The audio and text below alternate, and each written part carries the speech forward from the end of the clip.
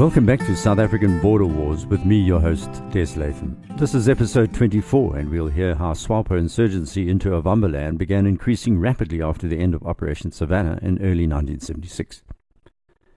The Angolan War was just getting going, and its future would be determined to a large extent by Cold War politics.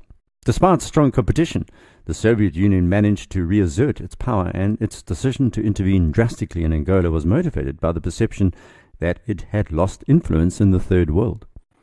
Moscow wanted to show support for liberation movements in Africa, and Angola was an opportunity which they exploited to the full. By the start of 1976, the USSR actually had relatively few ties remaining in Africa. Moscow had suffered setbacks in Ghana, Mali, Zaire, and the Sudan, while relations with Egypt were in decline. Meanwhile, the Chinese had made great strides in East Africa, particularly in Zambia and Tanzania, and Beijing was challenging Moscow openly. Worse, the Chinese and the Americans had actually colluded in their joint covert support for the FNLA. And for Soviet leader Leonid Brezhnev, a positive outcome for the Russians in Angola would be domestically important. After suffering the ignominious rejection in the other African countries, the Politburo needed good news. The Soviet-Cuban intervention in Angola was not a grand conspiracy, as some have described it, particularly ex-Rhodesian military. It was a publicly visible strategy.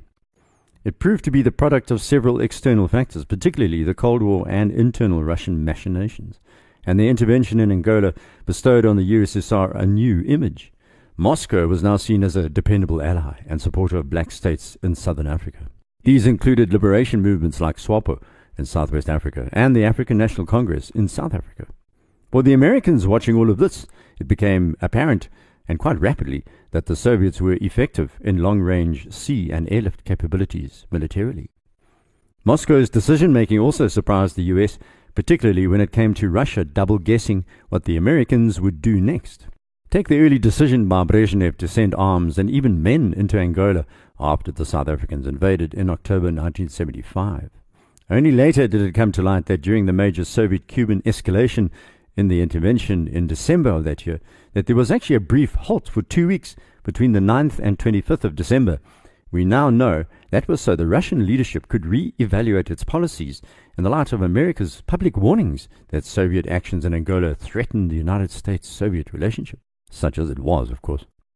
As soon as the US Senate voted against covert aid to the FNLA and UNITA, fearing another Vietnam, the Russians resumed their operations in Angola. The Americans had blinked. Cuba was another matter entirely. There are those who believe that Fidel Castro was pursuing aims completely separately to what the Russians preferred, but that, of course, is ridiculous. Without Russia's powerful navy and air force, their funding, their weapons, the purchase of their sugar at inflated prices, the Cubans would have been paddling to Angola in kayaks. From the Western point of view, the war in Angola was a matter of sensitivity, given that both Zaire and Zambia relied on the Benguela Railway as the main outlet for the copper belt.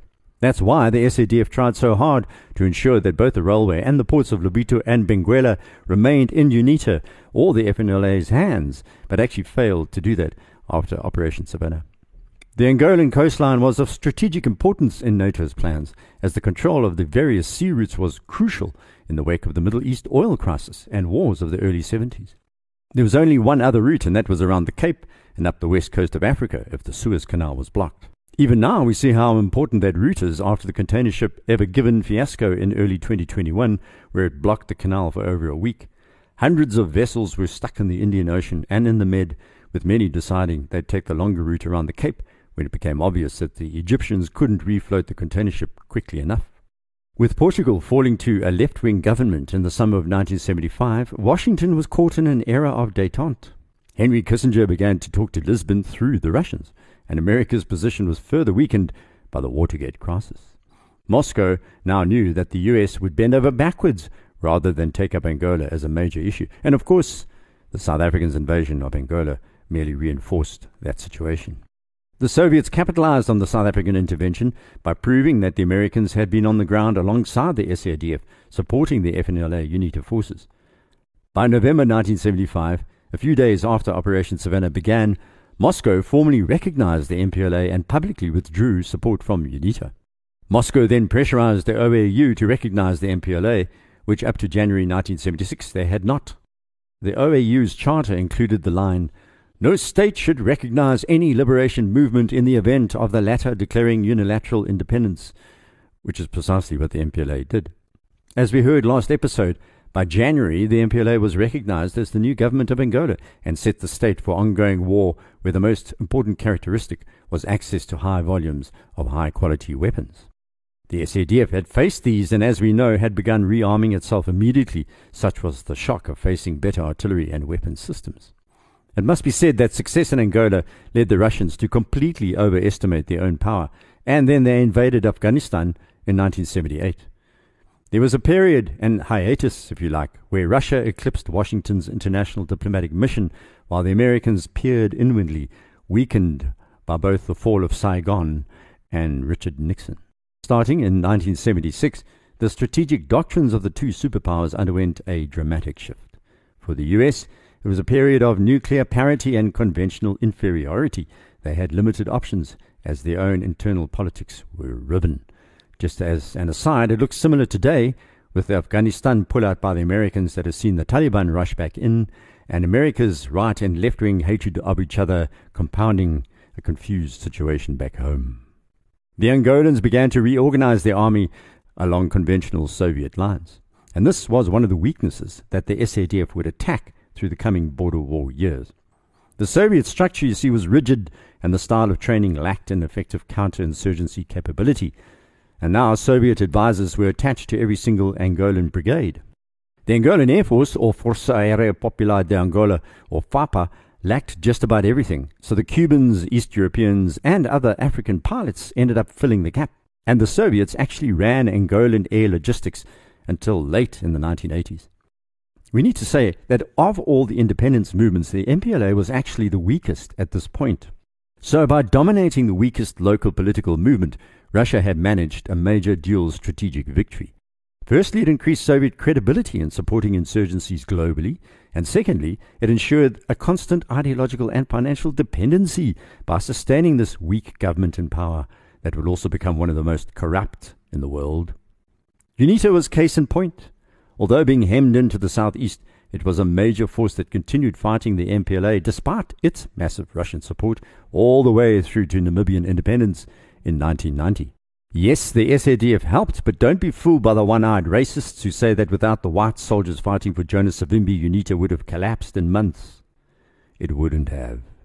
By early 1976, UNITA had established an insurgency in the Central Highlands, regrouping in the Bié province and extending its power southwards into Cuando Cubango. The army was reorganized into fronts, and military regions followed a guerrilla strategy that the Viet Cong would have recognized. The new Kwanzaa Manifesto included hit-and-run attacks on economically important infrastructure, such as the Benguela Railroad. UNITA also managed to exploit the bipolar competition by also tapping into Southern African regional politics and leaning, of course, heavily on South Africa. Meanwhile, the South Africans were also reorganizing and rebuilding. Apart from the coming changes to the national service call-up of white males, Pretoria realized that it had to develop black soldiers. In 1975, the South African Cape Corps was designated as a combat unit for the first time, and by the start of Operation Savannah, 190 of these men were in Southwest Africa fighting in counter-insurgency operations. The Navy followed shortly afterwards, while the Army established what you could call ethnic-based infantry battalions, sort of military Bantustans, I suppose. The first units of black troops were the Chipenda faction of the FNLA that joined the formerly whites-only 3-2 Battalion, while 3-1 Battalion was formally created out of Foxbat's Bravo battle group of Bushmen. 101 Battalion was composed of Ovambos, 201 Battalion ended up as a motorized infantry brigade, and a large number of black Southwest Africans joined the police counter-insurgency unit called Kufut. This unit would go on to sow carnage and torture inside South Africa in the dying days of apartheid. But at this point, they were counter-insurgent operators. While 3-2 Battalion and Kufut remained inside the SADF, the others would become part of what was known as the Southwest African Territorial Force, or SWATF, but only in 1980. All this rearming and hiring of soldiers comes with a price tag. In 1962, the South African Army's budget was 72 million rand, or less than 1% of GDP. That rose quickly to over R1 billion in 1976, and by 1979, it had grown to 2.6 billion, or 5% of GDP. Pretoria was cut off from the rest of the world through sanctions and it was at this point that the old saying, "A boer maak 'n plan," resonated. Initially, South Africa created its own arms industry through the state-owned entity called Arms Corps. In development already was the soon-to-be-feared long-range 155mm G5 and self-propelled G6 gun howitzers, amongst other deadly weapons. This led to South Africa making alliances with other pariah states, Taiwan, Chile, and Israel, amongst others. So it's no coincidence that the Cheetah, which was a South African conversion of the Mirage 3 aircraft, looks a lot like the Israeli Kafir. In May 1976, and 23 years after the end of the Korean War, No. 2 Squadron was called on to fly their first operational mission of the border war. Intelligence reports on the Angolan army were received at Grootfontein.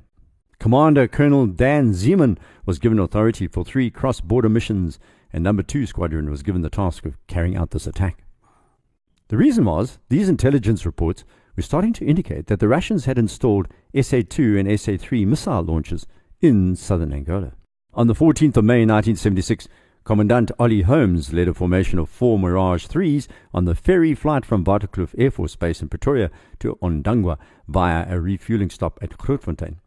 Things didn't go according to plan, with the planes experiencing a problem after the point of no return. The belly tank on Holmes's aircraft failed to feed fuel. He dropped the tank and climbed to gain maximum distance. Pilots who flew Mirages were obsessive about fuel. The aircraft swallowed gallons in minutes, and every aviator knew how critical jet fuel management was.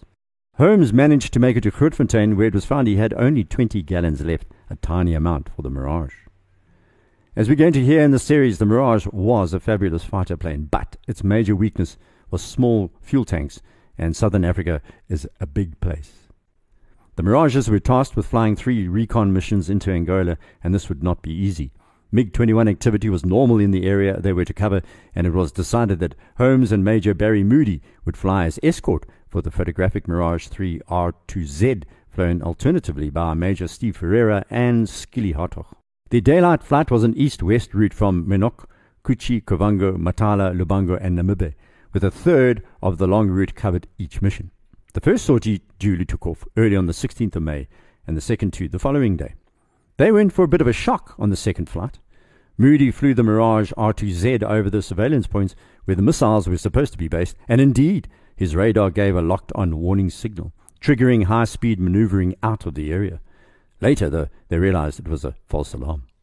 After these flights, the planes flew from Grootfontein back to Waterkloof, and indeed, photographic results would show an entire series of SA-2 and SA-3 fixed missile sites had been built by the MPLA. Many of these men had been involved in the SA Air Force Advanced Flying School at Petersburg. There were 3 flights set up there. 27 Impala Mark I and Mark IIs introduced pilots to combat flying. Then there were 16 Sabres, where selected pilots received advanced weaponry and combat training, and 30 Mirages, both dual and single-seaters, where experienced Impala pilots would be taught ground attack and air fighting techniques. By now, a series of permanent battalion bases had been set up along the border in Southwest Africa, their locations determined by local circumstances or suspected SWAPO crossing points. Endless patrols had been carried out for the past year, and these had led to skirmishes with planned insurgents, along with hearts and minds patrols to try and convince local Ovambo to avoid joining SWAPO. Citizen force and commando force battalions were called up more regularly, but this system was still incredibly inefficient. They were only in place for 2 months before being rotated back home, and this led to constant travel and refresher training, not ideal when troops need to become acclimatized as quickly as possible. SWAPO, of course, was aware of these rotations and began to time their border crossings to coincide with SADF changing personnel. No one stayed around long enough to build a comprehensive knowledge of the locals and the landscape. Attempts were made at long-winded handovers to try and fill this gap, but this is not a clever way to deal with a counterinsurgency. Still, the use of a civilian army to fill a standing army need was regarded as a valid concept almost 100 years after the Boer War. And the SADF was adapting quickly on the ground. It would become the strangest war this army ever fought, with black tribesmen recruited as soldiers, trackers and guards. Bushmen were hired, renowned for their superb ability to follow an indecipherable trail. Dogs were being used to sniff out landmines, and soldiers were now on horses and motorbikes. It was almost anachronistic. Soldiers on horseback moving through the Southwest African bush, like something out of a historical movie. But it was a clever move, as these animals gave the soldiers a great elevated view, and of course, they were virtually silent. The border war was still very low intensity, with most troops never firing their weapon in anger or experiencing hot battles.